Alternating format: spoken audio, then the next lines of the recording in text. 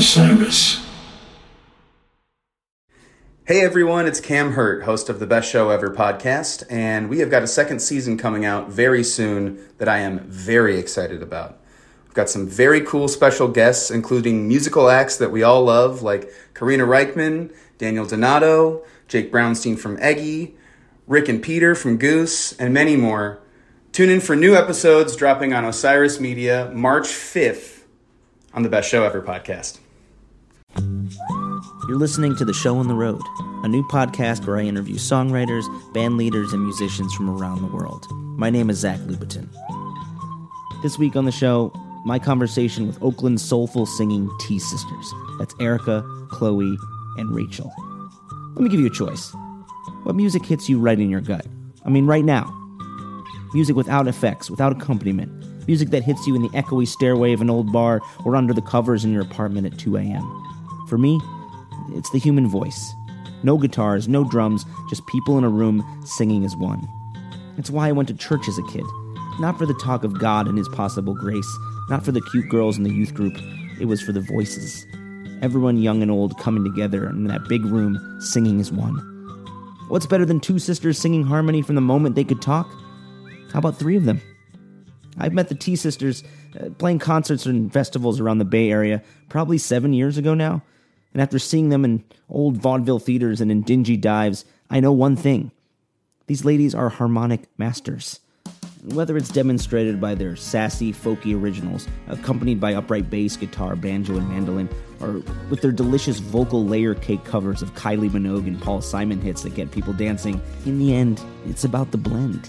Each sister has their own texture, their own vocal special sauce.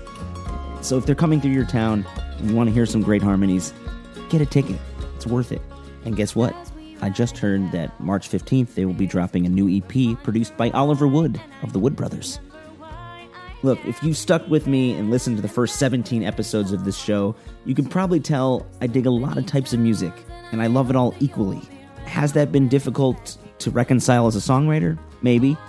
But I used to have this beat-up Sharp 6 CD changer back in Chicago growing up, and it would rotate at random through my favorite artists. It was like taking a tour of the inside of my musical brain. Boom. It would put on Wilco's Summer Teeth. Boom. Louis Armstrong and Ella Fitzgerald singing Gershwin. Boom. Beatles, Rubber Soul. Boom. Nirvana Unplugged in New York. Boom. Carole King's Tapestry. Boom. Four Non Blondes radio hit. Boom. Andrews Sisters singing about that dreamy bugle boy from Company C. I liked it all, and for different reasons. But after a while, you realize you keep coming back to the one thing that makes you stop and makes your eyes glaze over, makes everything a bit sweeter. It's harmony. Bone deep in the blood, atomically intertwined harmony, and especially sister harmony. And for my guests, the T-Sisters, singing isn't just the full-time job that puts them in a van and puts them in concert halls across the country, and it is. It's kind of a way of life, and from the very beginning. It's what they do. Damn, do they do it well. Well, let's hear it from them now, the T-Sisters. Hi everybody, I'm Rachel. I'm Chloe. And I'm Erica. And can you tell us what you guys play? Music. Hey! How would you do? Would you say it's more acoustic music rather than electric music, or you guys are expanding right now? We do a combination of acoustic and electric, but we are starting to expand into some more electric avenues, if you know what I mean. Yes. Dance hits. Yeah, a little EDM. Avenue. Gonna take you higher. No EDM yet, but maybe some remixes in the future. For the stadium rockers that you're preparing to play. Yes. You guys don't come down to LA all that often, right? There's a couple times a year. Yeah. Mm-hmm. It's it feels like it's pretty tough to impress people down here. And I feel like it takes a while. And I always tell bands that, give LA a shot. Like, give people a chance here. It takes a little time to warm them up. Sure. Yeah. And you guys are pretty charming. So I feel like, do you feel like there's things that you do when you feel an audience is not on your side that you can instantly bring them on your side? Talk shit to them. Picture them naked. No, Sometimes it's a good sing an a question. cappella song. Yeah. Sometimes that will help to kind of focus a crowd, quiet them down, get them into like the raw sound of what's happening instead of trying to play over them. So that's one tool we use. Yeah, I think some of your a cappella stuff, the Paul Simon cover you do especially, which I think is better than the original. Oh, thanks, Zach. Is something that makes people lean forward and kind of be like, this is magical, whatever is happening here, and I'm going to take my cynicism of trying to be impressed all the time by everything I see and lay that aside. And it's something about harmony that is, I think, still the most powerful thing in music, no matter what genre. And you are sisters. Yes. True. Two of you are twins. Yep. And do you feel like the blend is something that has always been there, or you had to learn to blend with each other? That's a good question, Zach. We did come to the blend very naturally, but we also found that as we developed more as singers and our own individual styles started to come out more and more, we had to kind of circle back to the blend and really work again on getting back to that blend, losing a little bit of your individual voice for the sake of the blend. Yeah, there's a selflessness that has to come into it, right? Absolutely. Shed the ego, make the blend. I mean, was there a point where one of you was like, I kind of want to be the lead singer of this group, or is that not a thing that happened? Definitely not a thing that happened. 3 leads. Yeah. 3 leads. It's a good model. And a lot of bands that we like, I think, a lot of bands that we like do some of that, like sharing of the lead. And I think it creates a more dynamic and interesting sound because you're hearing different voices and different styles instead of just the same voice leading on every song. So I think it adds a lot to a performance as well, to have that switching around happening. And do you remember what your first official show was? Was it when you were kids? Well, it depends on how far you want to go back. Go all the way back. All the way back. I would say, well, we used to do a little bit of singing with our dad when we were real little kids. He had this group of people in San Francisco that would get together and talk about spirituality and sing songs. And we used to go with him when we were kids. And the guy who led the group, who was sort of the spiritual mentor for all these folks, he would give us silver dollars when we would sing with our dad. So those were our first paid performances. Silver dollars, that's Yeah. very Dollars. specific. Yes. Very memorable. we've been professional since we were children, basically, since we were paid as children. Did you grow up in Oakland proper?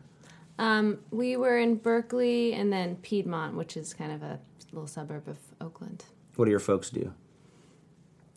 Our mom is a personal trainer, and she came from the aerobics dance world. Well, the dance world and then the aerobics world. And that's actually where our parents met. They were both doing dance when they met. Our dad was doing dance and theater and music, and then he had 3 children with my mom, and then he went into a more corporate life, doing Corporate dance? computer corporate dance Doing stuff, the corporate dance, yeah. Pay for the children. software engineering stuff. Being a responsible Very, adult? Yes. Yeah. But he is kind of unofficially retired now, but he works a lot. He builds furniture. He builds beautiful custom furniture and That's cool. like hand painted and carved and all kinds of cool stuff. So Do you guys feel like being an adult in our 30s now, that you start to realize that it's a deliciously irresponsible profession that we've chosen? yes. Yeah. Like, how do you be a responsible adult when you're on the road? Yeah. 150 days a year. It's Yeah. weird. I think you just have to feel grateful and lucky every day. We feel lucky that we get to do this profession and that we are exploring all these, we're challenging ourselves every day, and we get to meet new people and travel to new places all the time. We may not ever be able to buy a house or Maybe not in the Bay Area. Kansas is Bay waiting Area. for you. Sure. but every day is a new No place like adventure. home. So When did you guys start doing this full time? it's been 4.5 years, 5 years. 10 years? 4.5 years. Yeah, it was December of 2013. I think that was our first tour? We came down south with the Honey Drops, actually. So this is kind of an anniversary of sorts, coming to Southern California with the California Honey Drops. And right after that, we were all officially done with our workday jobs and trying to figure out the music thing. Which jobs did you leave in the dust? This is Rachel speaking, I was a web developer for a small firm in Oakland. This is Chloe, I was doing a couple jobs. I was always kind of piecing it together. I was a personal assistant for a woman who's she was the CEO of a management consulting firm, and I was also working production at an event space, so building stages and setting up sound systems and stuff. And I was working for a small test preparation company, so teaching kids how to take the SAT and the ACT and a lot of other tests. All very responsible. And you guys live in an interesting space in Oakland that also doubles as a variety show theater. It does, or it did. We haven't been hosting the variety show at our theater home space because we got a notice from the city of Oakland that was asking us for permits, and we thought maybe we should try doing the event somewhere else. But we're actually going to look into the permits and see what it actually will take to be able to do the show in our space again. But it was nice. It's been nice to do it in a different space, a community center kind of space, and a little bigger. And it's still evolving. We've been doing the variety show for about 10 years, and it's constantly evolving. How many days are you on the road, do you think? I think we played 100 gigs last year. So with all the travel and stuff, I don't know. Maybe 130, 140. It's hard to say, because sometimes, if you play in your home area and you go play a gig and you come home, right, there's just not any travel involved. So I'm not sure exactly how many, somewhere around there.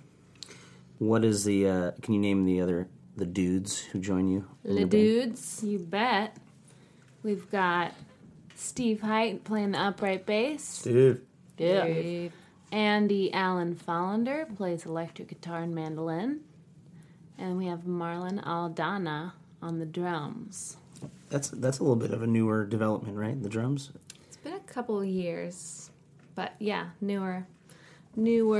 Yeah, Marlon recorded on our, the last two releases, so our last EP that came out in October of 2017, and then our last full-length album, our self-titled album, which came out in 2016. So I think we had been playing with Marlon for maybe 6 months or so before we got him on board for the album, or maybe a year.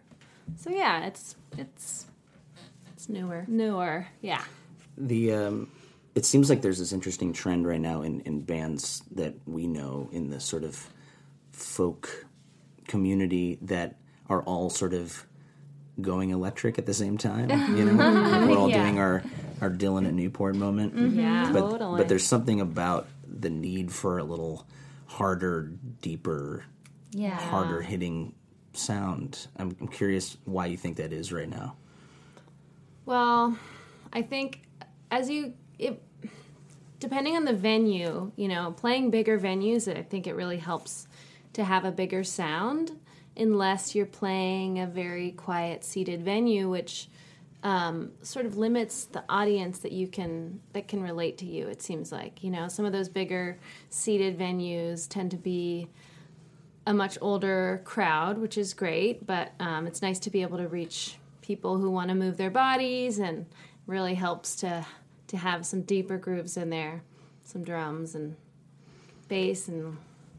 But in terms of the electric sound, because we also use a lot of electric instrumentation in our trio, which is not the dance version of the band per se. But to me, it adds more character and more flavor than we're able to achieve with just the acoustic instruments.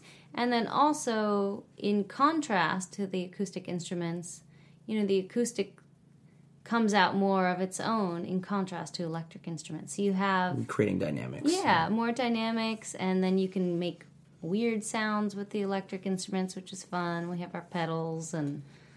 You can also... It seems like you have some more control with the electric instruments, because it can be so challenging to amplify acoustic instruments and to make them sound good.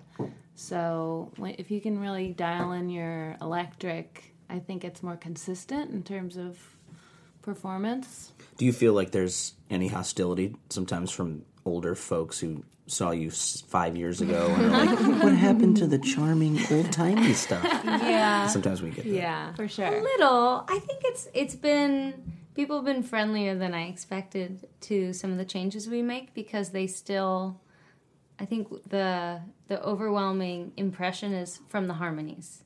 And so as long as you can make sure people are feeling that, you can sneak some other more renegade sounds in there without upsetting anyone too much. Well, you guys do a great job also bringing people in with totally out of left field covers. Mm-hmm. It's Raining Men. And I'm curious, if there was a band that nobody would expect that you would want to tour with, who would that be? That's nobody would expect. Like T-Sisters Live with Korn. Limp Bizkit. Ooh. Lady Gaga? Yeah, definitely. I'd be into that. Well, she's actually almost done the reverse thing where she's now going more acoustic and piano ballad. And, I like it. Yeah, the Americana sound. She's definitely embodying. Yeah, Joanne, that album's got a lot of good, more rootsy stuff. Great production. I think it feels like when bands start touring, full time, and you're doing this and you're getting that 10,000 hours, 20,000 hours maybe, thing where you start to realize, even in a 5-year stretch, how much different you are, as a performer, as a writer, as a singer, and have you guys do you guys write as a group, or do you do do you guys come with a song and present it to the other girls? We write separately, and we present the tunes to each other, and then we arrange together. So the arrangements definitely make the tunes sound more like the band or the trio, even though the songs might be very different from each other. And we've experimented a little bit with writing together, and it was fun. We didn't actually end up using any of the tunes that we collaborated on. It's easier said than done. Yeah, I mean, they were cool, but it's just, there's something about working on your own to kind of just create the arc of something, and then having other people help to fill it out and give it identity. But I think it keeps things more interesting to write separately. If you could describe your sensibility, each of you, as a writer, like, I remember that article about John Lennon and Paul McCartney, how they're sort of diametrically opposed, sort of lightness and darkness would create this, the genius of that. So I'm curious, how would you describe your sensibility as a writer versus the other sisters? Like, who's the crazy one? Crazy one. The darkness. Well, personally, I feel like, this is Rachel speaking, that a song usually comes to me through movement and listening to the rhythms around me, and instead of sitting down and writing out lyrics or playing around with chords on a guitar, it usually kind of comes out of my environment first, and then that's the seed of something, and then I'll go from there. You go from like almost a rhythm, like a percussive rhythm first? Or just some tune that comes to my mind when I'm walking or if I'm riding my bike or something like that. It might be more of a not a literal rhythm, but just a rhythm of the environment around me or some kind of vibe that I'm feeling by moving through my environment. So like, you're drinking in the sounds of the world and distilling it. Exactly. What about you guys? Well, I've tended to be inspired by poetry and figurative language in my writing, and I think that I've always tried to avoid cliches, although recently I realized that so many great songs have cliches in them, and so I've decided that it's okay to use them as long as you... So they're done in a non-cliche way? Yeah, it's like you have to set it, you have to somehow present it a little bit differently, but there's something about that familiarity that people have with certain images that really resonates. So, yeah, I feel like in trying to maybe capture something a little catchier, I've loosened up maybe my ideas about language and how to put something across. But I really appreciate songs that you listen to 20 times before you really understand what it's saying, because, on the first listen, it's like maybe you appreciate the way a couple certain words sound together, and then you gradually get to the deeper meaning of something, and it really is profound, I find. So I like to strive for that in my writing. Do you have any favorite poets? Let's see. I have one song that was influenced by a Rilke poem, Rainer Maria Rilke. It was a really great turn-of-the-century Czech poet. And Akhmatova, she's a Russian poet. She's really a beautiful poet. I really like Maya Angelou. It's great. Really amazing. Yeah, there's a couple. There's a song, So It Goes. Was that inspired by Vonnegut, or is that just me reading into that? That was totally inspired by Vonnegut. Sweet. Yeah. Good call, Zach. I mean, he's the man. Totally. Which Vonnegut book specifically? Slaughterhouse 5. Yeah. So it goes. So it goes. So it goes. Pretty much seeded from that story. The song was. Can you read a couple of those lyrics, like the first verse from that song? Sure. It all began with a big bang, and all the subsequent bangs keep ringing. The world goes on just like a song whose only note is just to keep on singing. There's nothing can be done, so it goes. We are now what we'll become, so it goes. I think Vonnegut would be totally into that. I hope so. There's a line. so. There's a line in that. I think what's wound will come undone, which I really love. Before we're not going to skip you. I'm curious. Is that song? Was there anything about like how the world evolved, like evolution, Big Bang, space? I'm curious. Like, do you think that there's any higher power actually orchestrating how the world came to be, or is it all chaos? Whoa. Ooh, That's a questions. good question. I think that there's some kind of energetic power out there. I'm actually starting to read I haven't started yet, but I'm planning. I looked at the cover. I looked at the cover of the Stephen Hawking A Brief History of Time. Brief History of Time. So I'm interested in wrapping my brain around the science, and of course there's chaos involved in there too, but but I definitely think that scientists have figured out a lot about it. So I'd like to understand more. But I like this idea of what's wound will come undone, like this cycle of repetition and destruction and creation. And that it's all happening at the same time. Mm-hmm. Talk about your process a little bit. Process. What is my process? How does a song pop into your head? Well, the most recent song I wrote came into my head at 3 a.m. when I was lying in bed and I couldn't sleep. And so I grabbed my phone and I started taking notes on it, like kind of sleepy, taking notes, writing down the chord progression and the lyrics. And it came after a fight with my partner. And it was just, it was kind of translating real life experience into some kind of poetic musical lens that changes things. And that's an interesting thing. I think that people who are listening, sometimes they take songs too literally, right?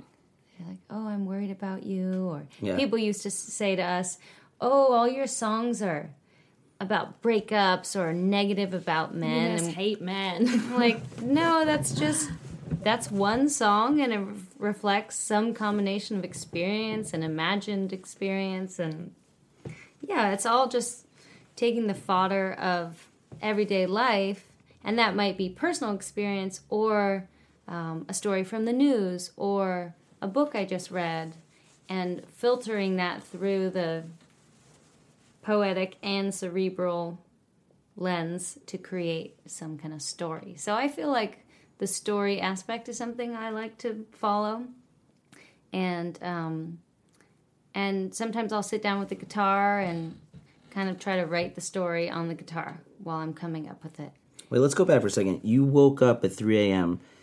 and you actually were hearing chords? Yeah. But you weren't playing your guitar or anything? No. Were you weren't singing out loud? No. But do you have perfect pitch? No, but I know what it sounds like to go to the major 3, and I know what it sounds like to go to the minor 6. So I was composing in my head and just taking note of the chords that the lyrics would align with. I didn't have a key cool. in my head, but I just said, okay, here I'm going to go to the 5, here I'm going to go to the 3, and that's something that I've been able to hear for a long time, just chord changes, which is very useful in songwriting, of course, because you can kind of translate your mood into the right chord and the progression. Do you feel like having that sort of germ of turmoil in a relationship, not saying like you should purposely have fights to create good songs, but like that sometimes some of the better songs will come out of a bit of darkness in a relationship? I think sometimes that's true. And sometimes great songs will just come out of feeling inspired by the relationship. And I have other songs that have been written after, ruminating on the positive parts of something or being in the early stages of a relationship. So, yeah, the light and the darkness, you need both. That is a funny thing I've heard from a lot of songwriters, myself included, of the waking up in the middle of the night and debating whether or not to get out of the comfy covers and be like, do I go to the bathroom and sing this into my phone? I don't really want to do that. Yeah, you don't because you know it. It's going to be gone in 5 minutes. I know. Because there'll be times where I'll sing a song into the phone, forget I even did it, and then 5 days later, I actually have no idea what that song was. Like, and you listen back and you're like, whoa, what was that? Yeah. That's pretty cool. Yeah. Boons of modern technology. If you had to write a song about the Donald Trump presidency, what would the title be called? And go. The Wall. It's hard to know when to speak out on stage about the horrible shit that's going on. Yes. I'm curious if you guys feel like you keep it to yourselves in certain regions, or do you have sort of a cause or something that you like talking about? We do keep it a little quieter in certain regions, and it'll affect the way that we introduce certain songs that may be inspired by maybe the Trump presidency, for example. And just hopefully the songs themselves, and I think that they can be interpreted differently. It should still resonate. If you can write a song that can resonate with someone, you know, and they can make the connection with this evil, idiotic person, or maybe that is our president, or maybe they can make that connection with someone else that they, you know, kind of put in that position, or, but yeah, I think trying to get people to relate to this song in whatever way is meaningful for them is important, and knowing the crowd a little bit, and we try to not alienate our audiences when we can. Yeah, we certainly have. We got a very bad review from this woman after a show. Where? It was in Chico. Oh. It wasn't a review exactly. It was like a Facebook comment, but... No, well, it was she wrote a Facebook Oh. review of us, which was, you know, tore us to shreds, basically for our perspectives. And she said lots of negative things about our music, too. But that's pretty unusual. We try to be more inclusive. Generally, I think we're in a unique position because of the type of music that we play. There are a lot of liberal and a lot of conservative people who like this kind of music. And we're like white girls, we're sisters. We seem very innocuous to people. So we can kind of, I feel like we're in a unique position to kind of ambassador in certain ways. And I think that's more effective than just speaking about our politics on stage, because that's going to continue divisiveness. But we have a way to, you know, we have a few songs. We have a new song that's about division, which is related to what's happening in the country now. But we introduce it as, this song is about how do we come back to understanding the humanity in each other. And it's, you know, we don't set it up to say, and things are fucked up because this horrible man and all these people who are, you know, loyal to him regardless of every awful thing that he does. We set it up as, this is a challenging time. People really feel the division. It's a really important time to try to remember the humanity in everyone. And I think we're in a better position to do that than anything else. I'm curious, what is your favorite sing-along that you guys do? Ooh.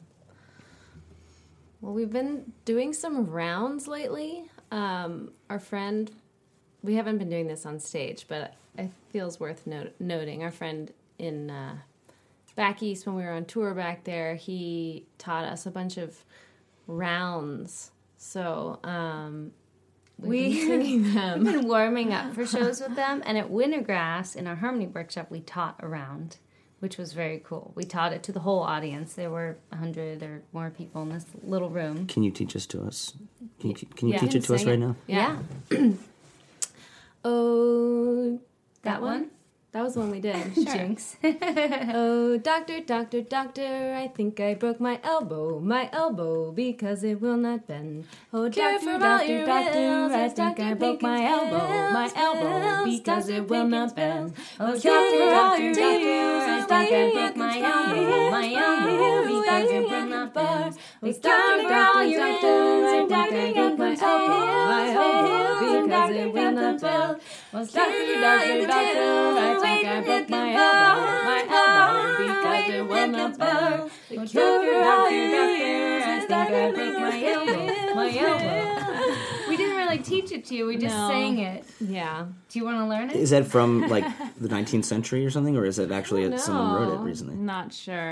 It's got to be old. We Yeah. don't know where it's from. Really. Definitely one of those that's been passed down through oral tradition for a long time. Through round tradition. Yeah, and we picked up a new round when we were at Wintergrass, actually, from a new friend, and it's kind of a fun thing to share with people, and then sometimes people have one that they learned when they were a kid, and just add it to the arsenal of rounds. And it's a way to sing harmony with a group of people, with even if those people aren't familiar with harmony singing, because as you go through the round, you end up, when you're on part B of the round and someone else is on part A, and you're creating harmonies. So it's a really great way to sing. It is interesting at certain shows where the audience will actually write in their own part, and it's very consistent no matter where you are, that you in your mind were like, oh, we're going to sing this song, So Far Away, and they go, so far away. It's like some sort of weird genetic response, and we're like, no, sing with us. Yeah. And they're like, no, we're singing our part. Yeah. And this happens everywhere we go. Wow. Really? And we can't figure out why that is. So they're singing a counter melody? Yeah. Well, that's cool. Yeah. And now the string players have just started singing that part with them. Oh, that's great. Okay, we're like, what? They're That's writing your interesting. songs How for music evolves. Yeah. Yeah, and we do fewer sing-alongs than you guys do. Where we kind of monopolize the singing in the band. We don't share it all that frequently. No. But we sing, Chloe's song Hammer has a part for the audience, kind of a call and response part. Yeah. I want to do a little stream of consciousness as writers. First thing that comes to your head when I say the following words. Do we say it all at once? No. Well, I guess you could. But. Tragedy. Armenian genocide. Aristophanes. Homeless. Angelic. Cherubim. Don't think about it. Sunbeams. Cupid. Blizzard. Ooh. Nor'easter. One of those, things from Wendy's or something. Oh, yeah. Those are good. Avalanche. Hot and heavy. Ooh. Sexy time. Yeah. But bedroom. Silky. Do you remember the first concert you went to that rocked your world, that made you want to do it? I feel like we were in the musical theater world, when we were younger. So we weren't necessarily going to a lot of concerts that are similar to what we attend now or what we perform in now. So our music world was just different. I never had the vision of being in a band. Never. I had the vision of being a singer, but not of being in a band. That was so much later. So I think it's more in later years that I've seen people and gone oh, I want to, Lucius, I want to be like that. Or Margaret Glaspie, I want to, shred like her. Well, I remember when we were first getting into it, seeing Laurie Lewis for the first time, and that being the first live music experience of being that close and that connected to somebody who's so amazing and powerful, and just the strength of her voice and her band and everything, but seeing also how down to earth and humble and cool everybody was, and kind of bringing down to earth this musician role, wow, this is a person. Now we get to talk to them after the show, and she wants us to sing a song for her? What? This is crazy. And then I think Strawberry was our first festival, just being, just going to the festival, because we didn't really grow up going to folk music festivals, so that, as young adults, was our first festival that we went to together. And I remember seeing Katie Lang up on stage, just being a boss, dancing around. Yeah, you got to see it to know yeah, it can happen. just whoa, mind blown. A couple more weird questions, and then we'll get to the writing part. Do you remember your first breakup? Yes. Significant breakup, or The first breakup that maybe inspired some art to come out. yeah. We also don't have to talk about it. We've all probably moved on. Well, I did have a breakup in when I was thinking of my first breakup, I don't know that it inspired art, but it was a long time ago, and I totally was too scared to break up with the guy, so I tried to get Chloe to do it for me. Ooh. She wouldn't do it, and so Erica... Is this like high school?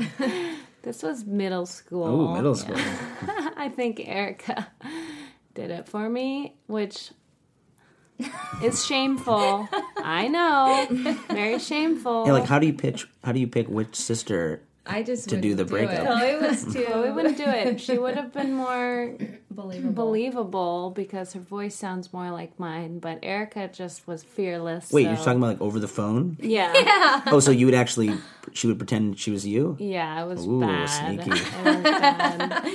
Not that effective. Didn't inspire art.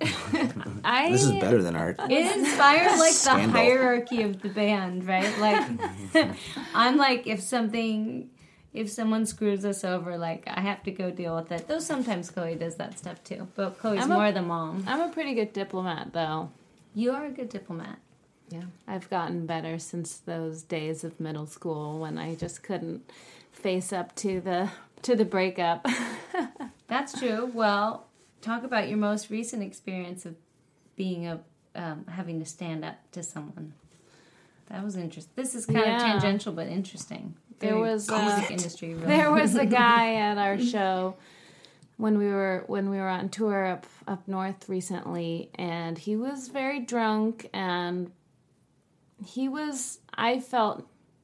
I walked in when he was already kind of annoying and harassing the girls, just in his drunkenness and being very hovering and too monopolizing of space. And we have to put up with some of that sometimes. You're sitting out there at the merch table by yourself. As a woman, you're a magnet for drunk guy who thinks that you want to talk to him. And so then I left to go pack up my stuff, and Chloe was out there by herself, and I was thinking, Chloe's out there by herself. And this guy's hovering around, being really drunk, kind of intimidating in a way, because we don't know this person, and we don't know, he was drunk. He was not in his right mind, and just didn't get the picture that we didn't want to talk to him. And then eventually he's dancing crazy and spills beer on Chloe, and I'm thinking, this guy is not coming back to talk to us. I'm not allowing this person to come into our space anymore. And after a little while, he tries to come back, and I just say, we don't want to talk to you. You need to go away. And it was interesting because we had another guy like that a few shows before, and we were trying to give him that message, but in a little more of a passive way, and he wasn't getting it at all. And this guy actually went away. Then we got an email from him the next day apologizing for his behavior and saying, I have a drinking problem. I really loved your show, and I just wanted to talk to you, but I was really inappropriate and all this stuff. So it was a good lesson for us in being assertive and direct. Because as women, we are so used to just putting up with it, even if you feel really uncomfortable.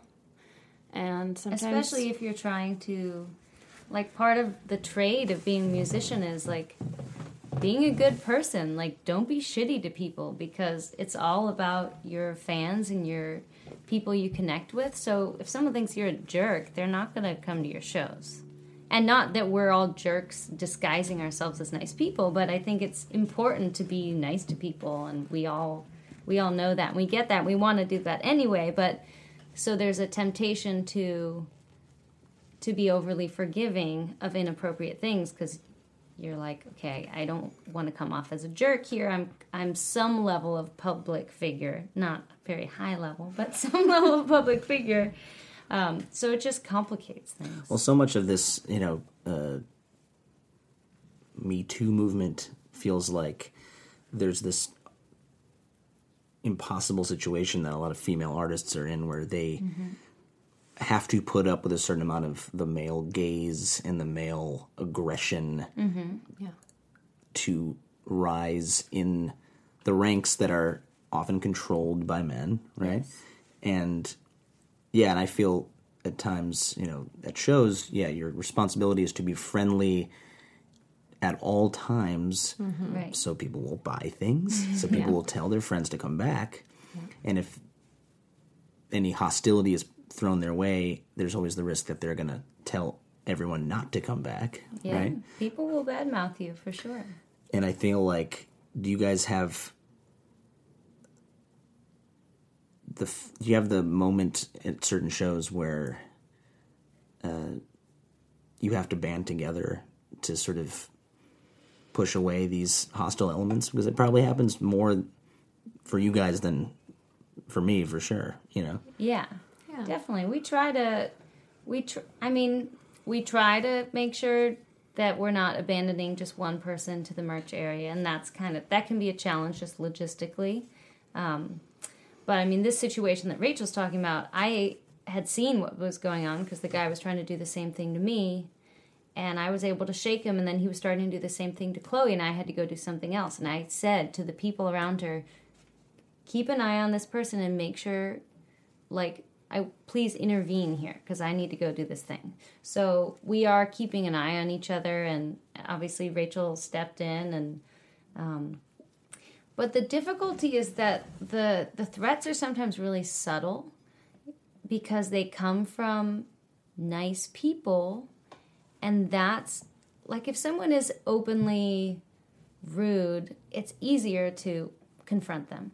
But if someone is kind of presenting as nice, but what they're doing is questionable, that's really where it's harder. Or they've never been challenged about their behavior probably their whole lives. Yeah. Or they're acting like they're your friend, and they're just doing something that's kind of, it's on the line. That's when it gets really hard, I feel like, to just know what to do, even if there's people around you, because you're like, is this wrong? How, should I call it out, or is that going to make it worse? Yeah, I think it's about power and respect, and oftentimes us having been on stage, for the most part, there is some respect there, and that we have kind of an elevated power from having been on stage. So from most people, kind of, you get that sense of maybe respect or reverence. Right.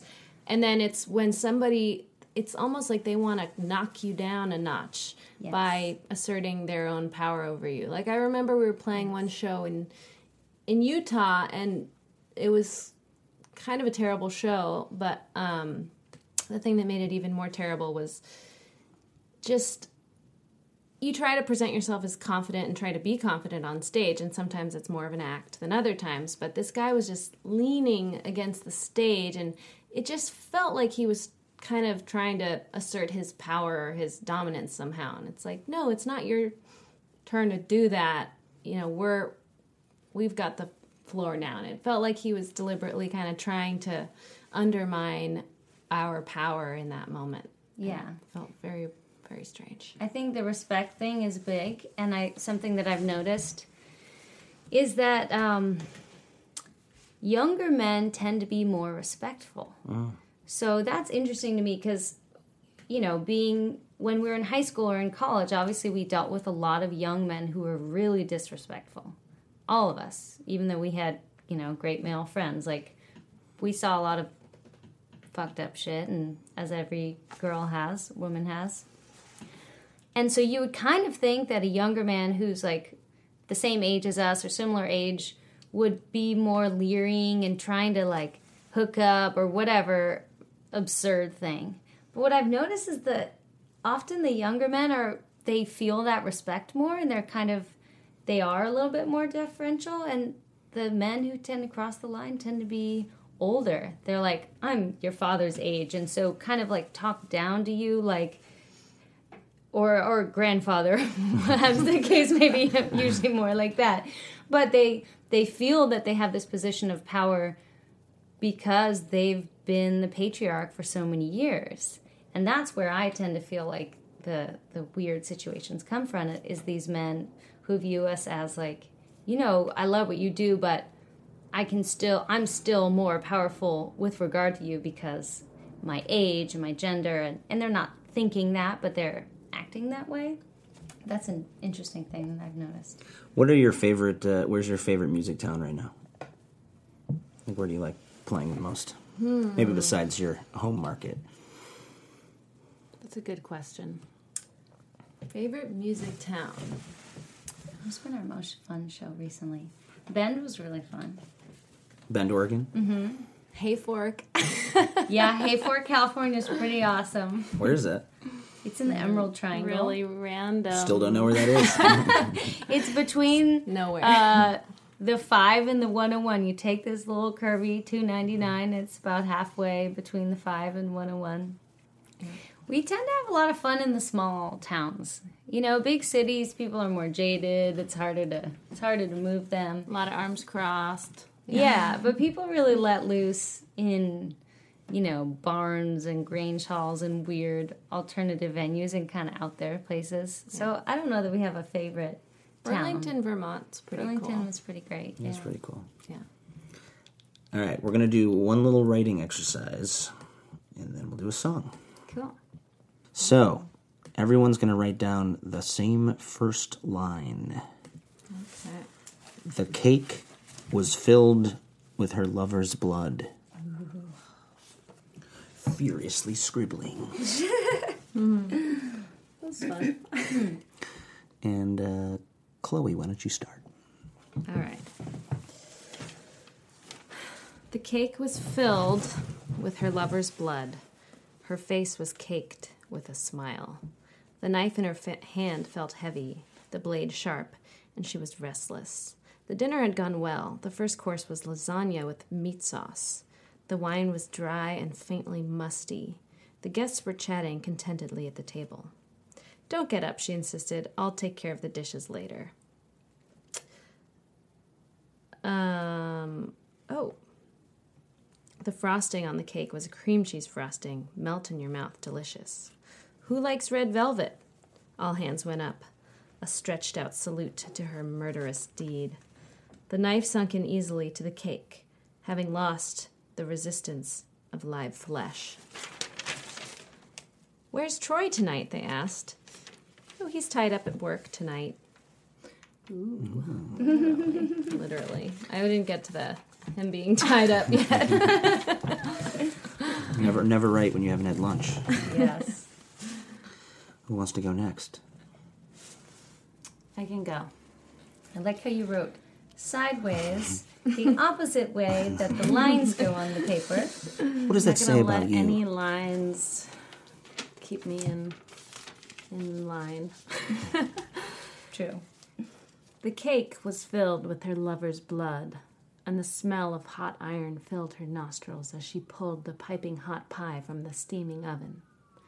Thinking of their rendezvous only hours before, a tingle went up her spine as she cut a sticky slice from the pan and placed it under the windowsill to cool. Would he return? Did she care? She stared blankly at the triangular piece steaming the window, while a light, fluffy snow blew off the trees outside. She heard the creak of the front door and a patter of heavy boots down the hallway, the sound growing louder and then softer again as she heard the bedroom door shut with a thud. I like that the sirens coming by were like, the cops are onto her. Yeah. Yes. She didn't kill him. She didn't kill him. Or did she? Maybe. All right. Well, we all went in a dark direction with this. I blame Zach. He knew where we would go. The cake was filled with her lover's blood. She slowly sliced, savoring the droplets that splashed the tablecloth. "Have a taste, my love," and fed him a morsel, smiling his tears, laughing at his fear. "You'll never betray me again, my love," and caressing his cheek, blood dripping onto her cool hand. The air was warm, and the cat lolled on the window seat, bored and hot. And he sat there, unable to move. watching his lover devour him in pieces gleefully and lightly. "Tomorrow will be my wedding day," she hummed, feeding him another bite of the burgundy cake. By now her wedding dress was spattered with his blood, his devotion secured, she thought, for all eternity. "What a wonderful time we'll have, my love." And his tears mixed with his blood, salt and life commingling. I mean, yours had musical accompaniment. That's not fair. So Sorry, was I she cheated. feeding him himself? Kind of. Ooh. Ooh. Do you ever read Titus Andronicus? I have not. No. Shakespeare. Intense. He knows about fucked up. Some cannibalism going on there. Yeah. It's pretty good. Nice. What is the weirdest thing you guys have eaten?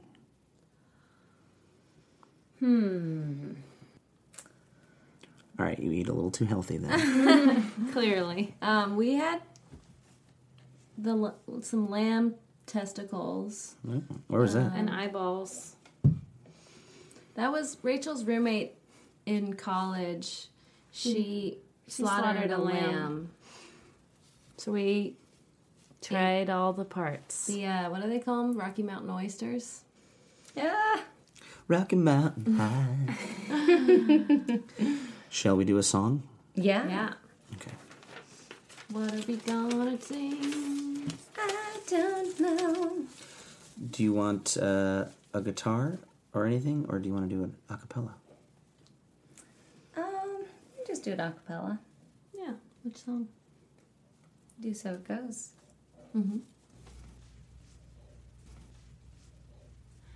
It all began with a big bang, and all the subsequent bangs keep ringing. The world goes on just like a song, whose only note is just to keep on singing. There's nothing can be done. So it goes, where now it will become. So it goes, and the wars rage on, the bullets fall like rain, and the song plays on, you can hear the ring in the rain. The firestorm opens the door to other worlds where they are not pretending to think that time moves in a line, where we all know the spiral's never ending. There's nothing to overcome, so it goes. What's wound will come undone, so it goes. And the wars rage on, all the blood and all the pain. And the song plays on with a tune that's always the same. Well, there they go. Oakland's finest, the T-Sisters. You can go to tsisters.com for their music and more of their tour dates. And there's a really cool video premiere on the bluegrasssituation.com of the first single from their self-titled record. It's called The Road, and it's a really beautiful video. Check it out. And as I mentioned earlier, they have a new EP coming out March 15th, produced by Oliver Wood of the Wood Brothers.